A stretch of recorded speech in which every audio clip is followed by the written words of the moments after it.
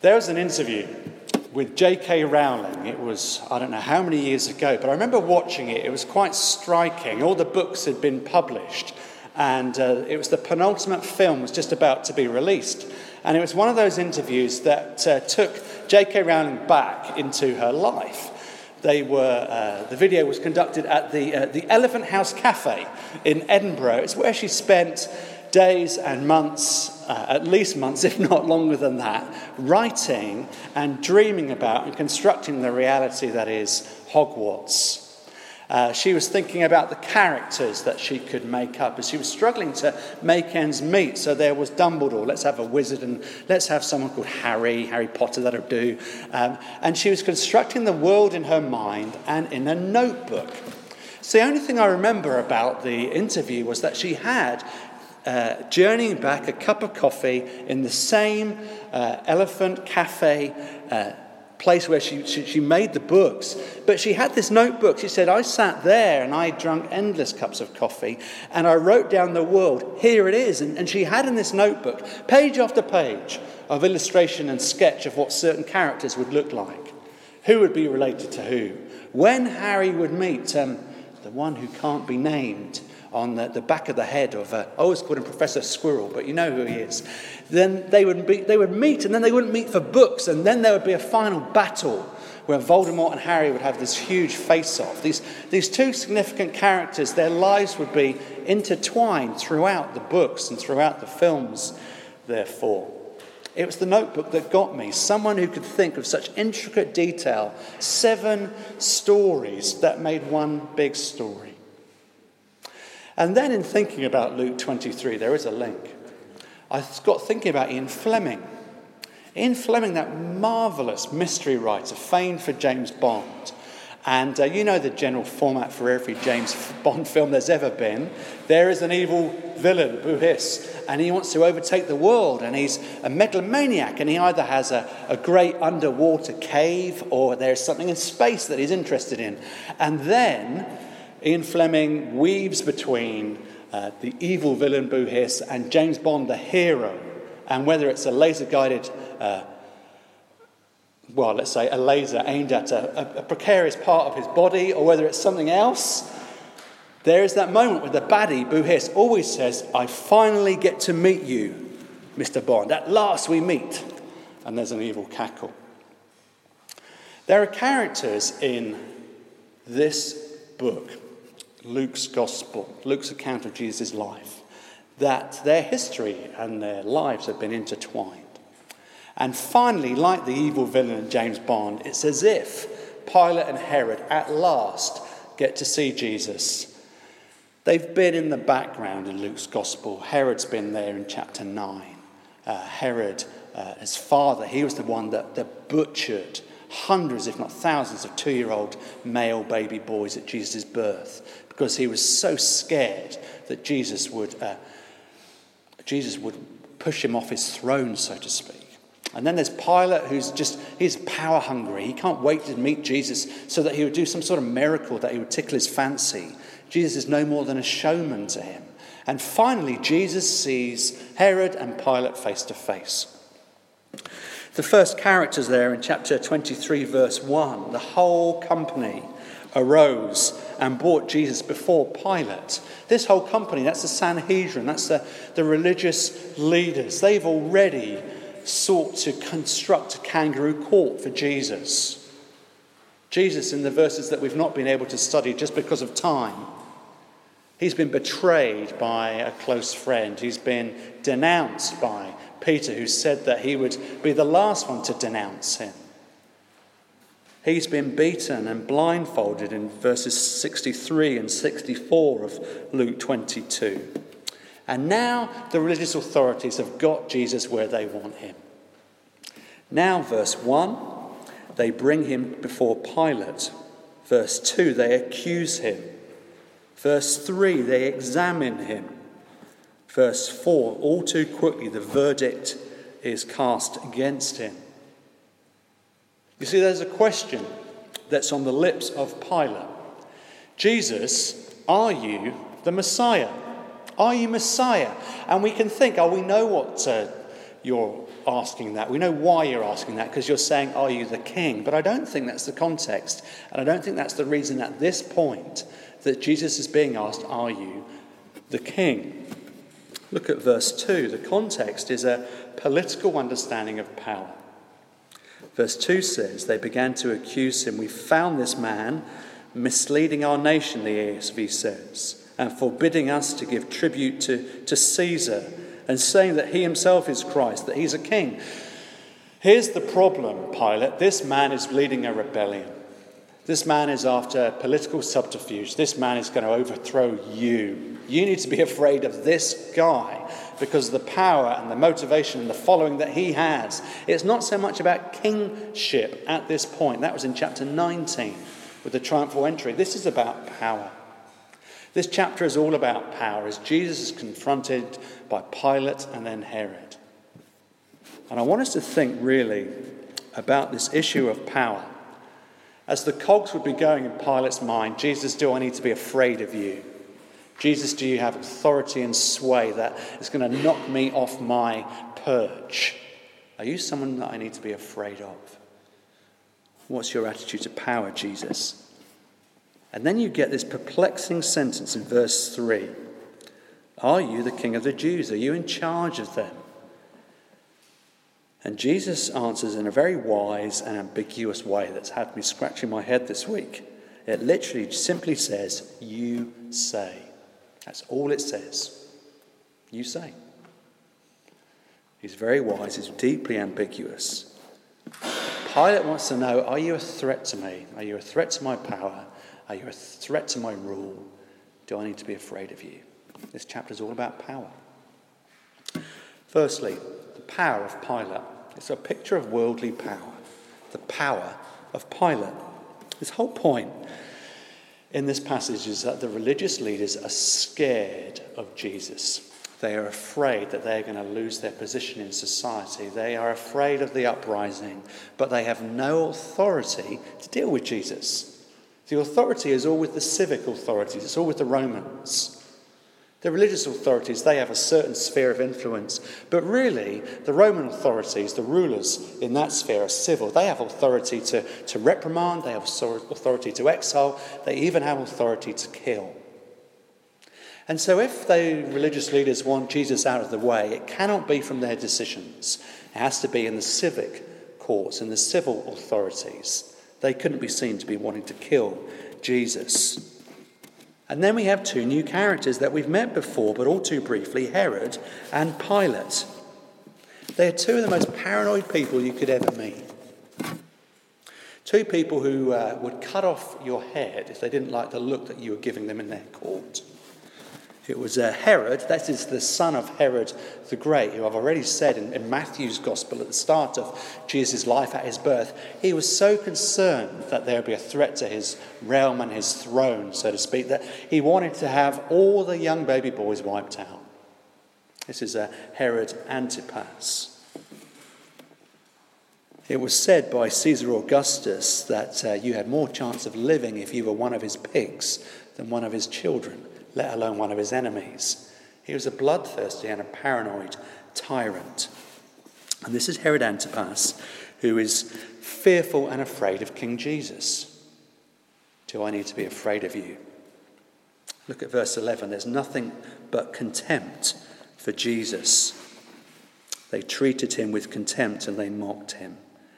They do nothing more, verse 11, than wanting to array him in clothes. And then Herod sends him back to Pilate. All I want to see is a miracle from you, Jesus. I mean, can't you just do something like rain fire down from heaven? Can't you, just with a word, make somebody blind? Can't you get fire to appear and then quell it? Can't you just conjure snakes like a magician? I've heard about you, Luke 9 tells us that, and I want to see something of your power, but it's like sky. It's power on demand, and I want you to say the word, and I want you to perform for me. You're just a showman to me. Verse 11. Verse 11 shows us that Herod and the soldiers ridiculed and mocked him. They were hitting him as they blindfolded him. If you've got any political power, Jesus, you can just say the word and stop us.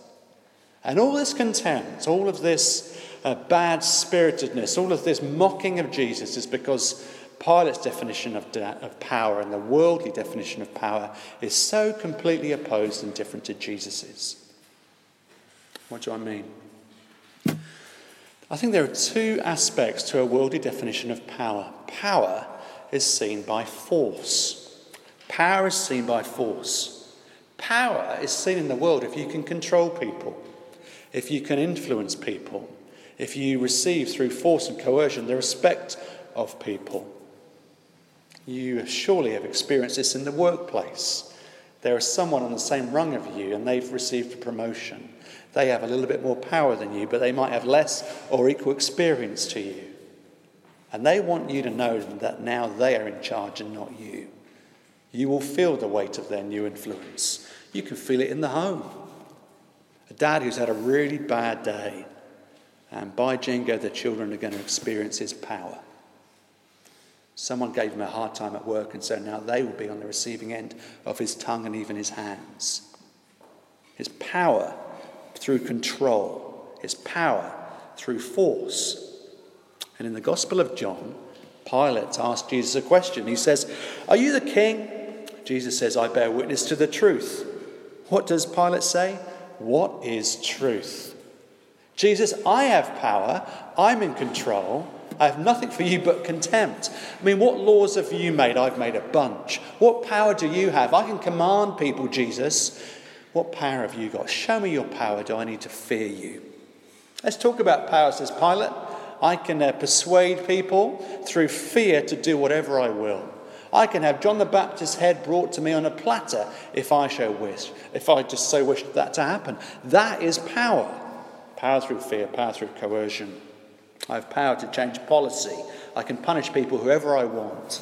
Do you know how many children I've killed? Do you know how many children my father killed? Do you know how many people I can have beheaded just at a word? That's power, Jesus.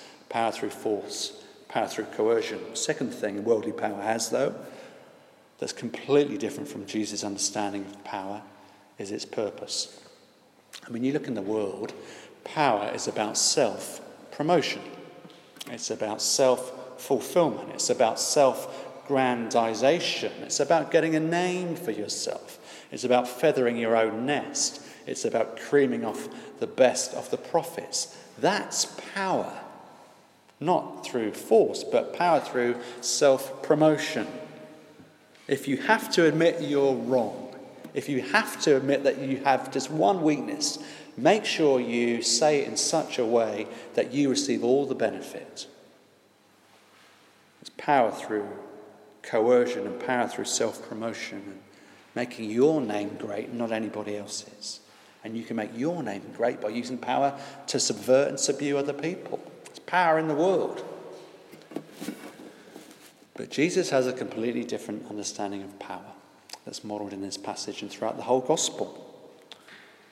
Power is not something you hold on to. Power is something you give away.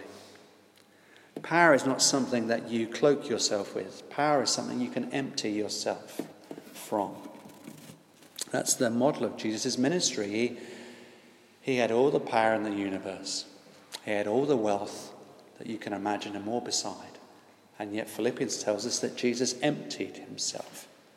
He made a journey from heaven to earth. He laid aside all the renown he could have received and came cloaked in human flesh. He wasn't born in a palace, he was born in a stable.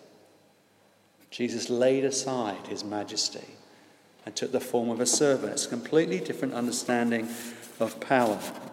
Real power, says Jesus, is not controlling people. It's not using coercion and force. It's not about building renown for your own name. Real power changes people, but not on the outside. It changes people on the inside, and that's seen in external change. It's changing people from the inside out. That's real power. Real power of opening yourself up to accusation, laying aside your majesty, emptying yourself of everything. Not for people who love you, but for people who are actually your enemies. Loving people who won't love you back, that's power. Later on in the same chapter, on the same day, Jesus He is accused by soldiers looking up at him and mocking him once again, verse 36 of Luke 23. If you were the king of the Jews, save yourself. Why don't you save yourself? I mean, that's power. If you are who you say you are, why don't you call down a legion of angels and get off that cross and save us? Show us some fireworks, Jesus. Show us some power. But the minute they were seeing him being beaten, being spat upon, being cursed, bleeding from the crown of thorns that are on his head, dying on the cross for the sins of the world, there was a realization that may have come to some of them. Jesus could save himself, but if he saves himself, he can't save anybody else. That's the definition of power. That's the dynamic. If Jesus Christ saves himself, he can't save us. If he saves us, he can do that, but he can't save himself. One of the children's favourite stories is from a little book, Thoughts to Make Your Heart Sing. It's a wonderful book. And when one of them's not there, they get free choice. And the boys especially keep choosing the same story that really illustrates this point. It's the story of a shovel, a missing shovel from a World War II railway construction in the Far East. It's the story of the shovel. It got to the end of the day and then the shovels were given out and they were always collected in and meticulously counted so that no one could use them to dig away to escape. And at the end of a hard day's labouring, the men were lined up and the shovels were given in, but there was one missing. And the man who was in charge, the guard, got increasingly agitated and was shouting and getting more and more aggressive and right in the face of the prisoners of war. You need to give the shovel back. One of you is lying to me. More and more agitated, the guard got. Closer and closer to their faces, more and more threatening. If this shovel is not found, I'm not going to kill one of you, I'm going to kill every single one of you. And then one man stepped forward and was shot on the spot. And then as the prisoners of war went back to their camps and to their housing, the guard recounted the shovels, and there was not one single one missing. He'd made a mistake. But that man had a decision to make. He could hold on to his life and then they would all lose theirs. Or he could lay down his life and then in laying down of his life, theirs would be spared.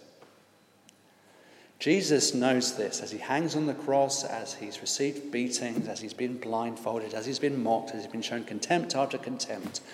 He knows that he could save his life. I mean, do you not think what it would have been like to have that temptation for Jesus? He could have metaphorically clicked his fingers.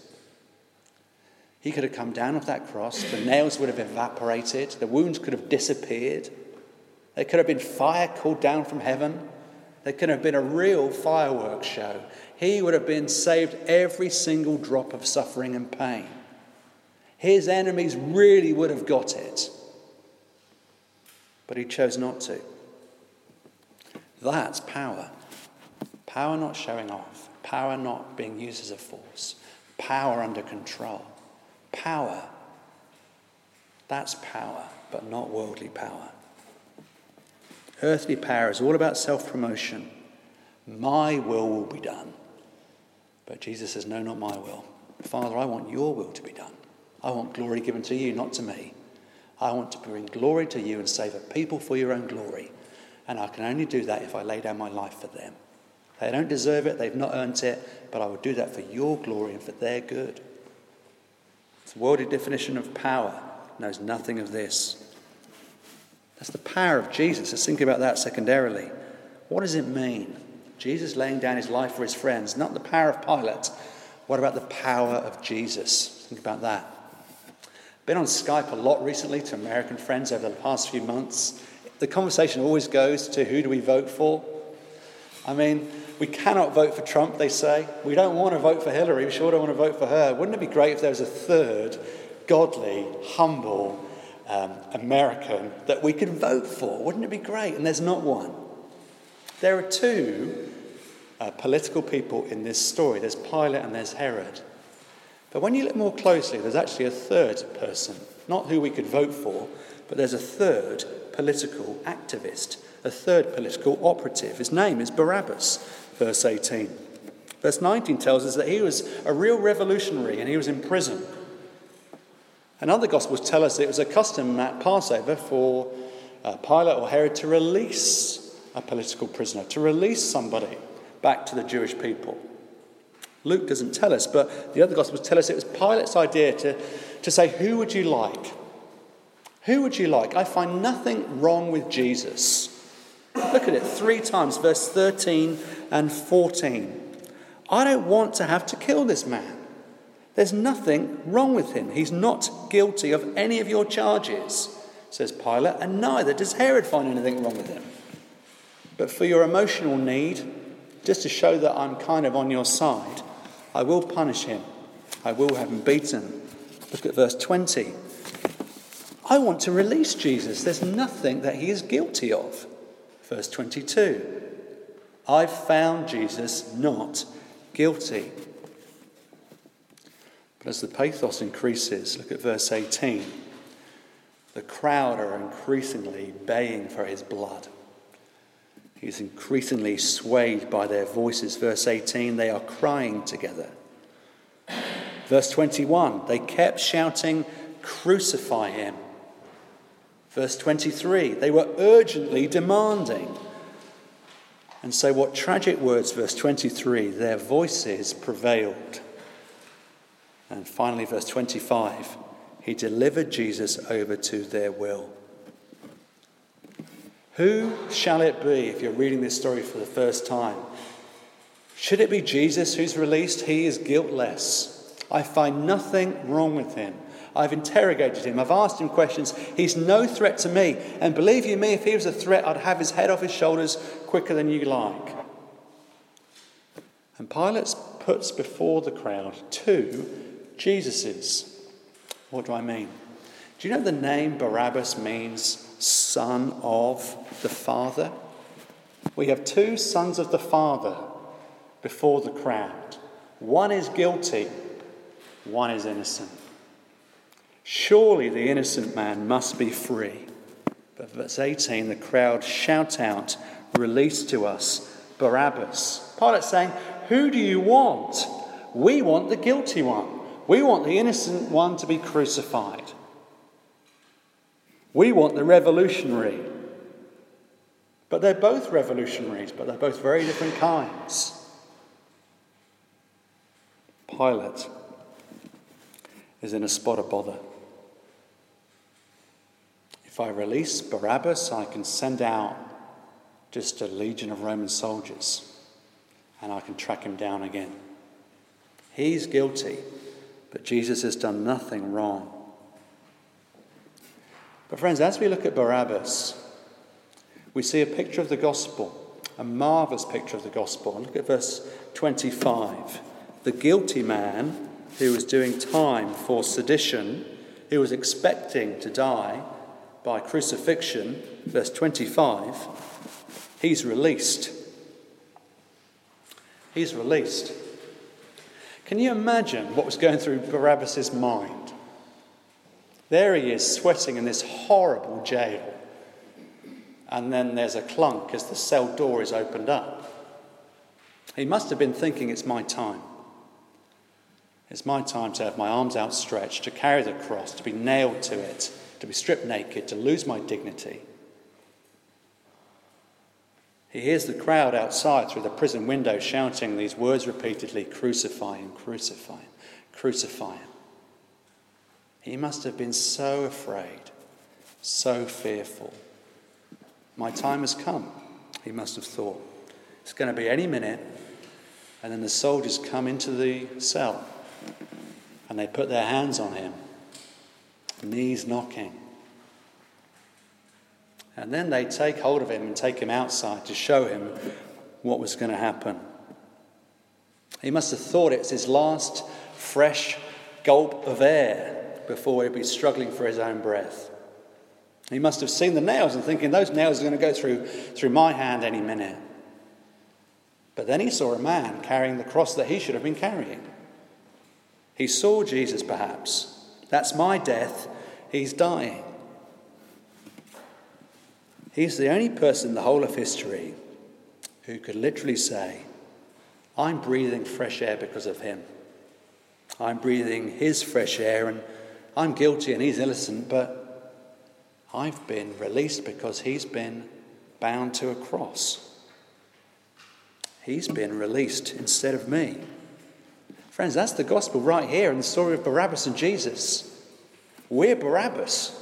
We're the guilty ones who get released. Jesus is the one who Paul says, God made him who knew no sin to be sin, that we might become the righteousness of God in him. I mean, do you know why Jesus is not saying anything? Do you know why Jesus let himself get beaten? Do you know why Jesus had all these things done to him? Because the gospel says that he was taking the punishment that we deserve. He was acting in our place. He's acting in the way a guilty person should have done, but he was innocent.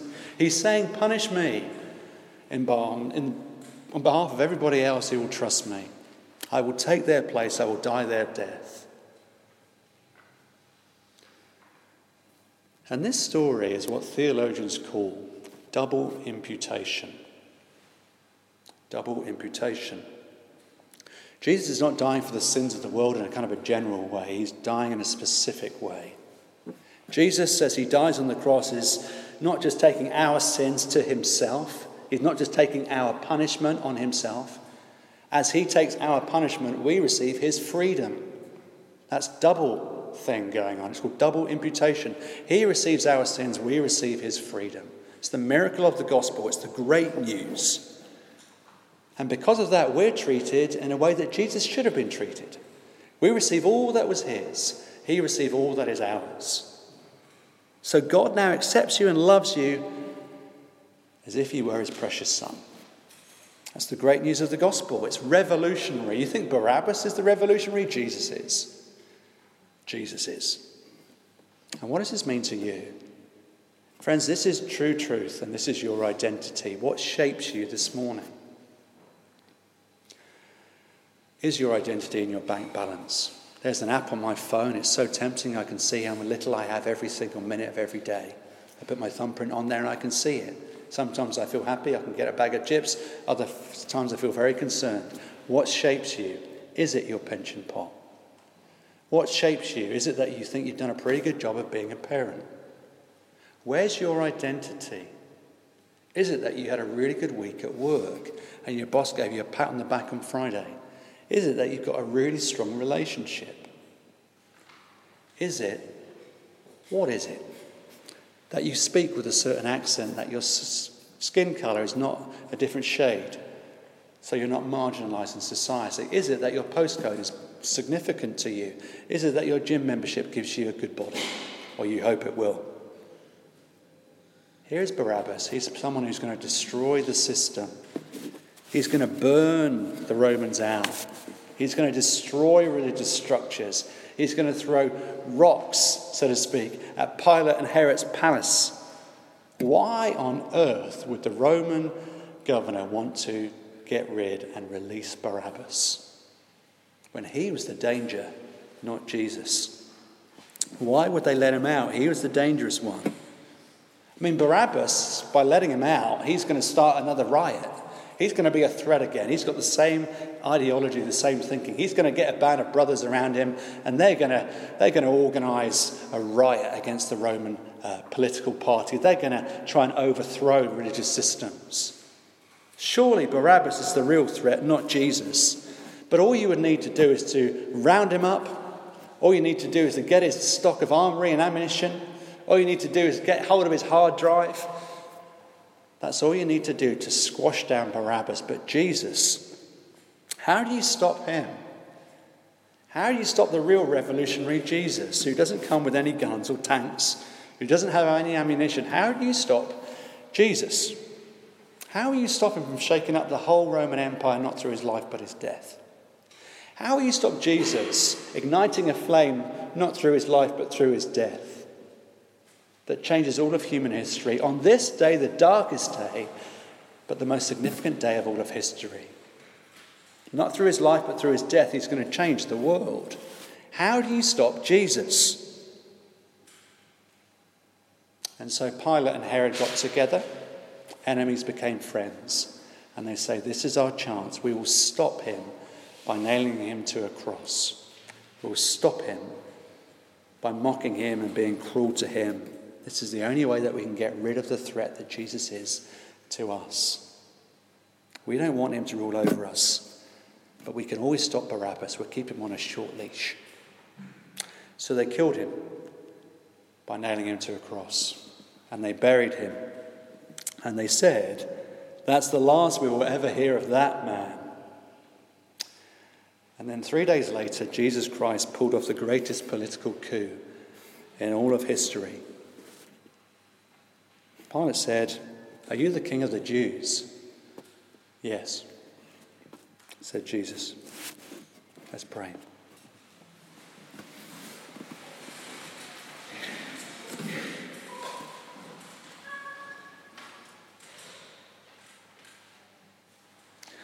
So Pilate decided that their demand should be granted. He released the man who had been thrown into prison for insurrection and murder, for whom they asked, but he delivered Jesus over to their will. Father, we thank you for what appears to be an innocuous sentence that is at the very heart of the gospel. We have been released because Jesus was delivered over to the hands of evil men who would do their worst. But every action that we've read about this morning is under your good, pleasing, and perfect will. Father, we thank you that Jesus Christ, the innocent one, the perfect one, the holy one, the pure one, the beautiful one, Jesus Christ, the Son of God, was willing to be obedient, was willing to forego the temptation to call down a legion of the heavenly host, to save him from the cruelty of the cross that he knew was coming. He was willing to do that for your glory first and for our good, to save a people for himself. Father, we thank you so much for your plan of salvation. It's not good news, it's great news. Please help us to give you all the praise and glory that we who are guilty are now pronounced innocent in Jesus, because Jesus, the innocent one, was pronounced guilty of sins he didn't commit and of words he didn't say. Father, help us please to treasure him above all things. Help us to see our identity in him, our future in him, our hope in him. And then please give us a passion, more than ever before, to share this great news, this gospel, to our friends and neighbours, I pray. Amen.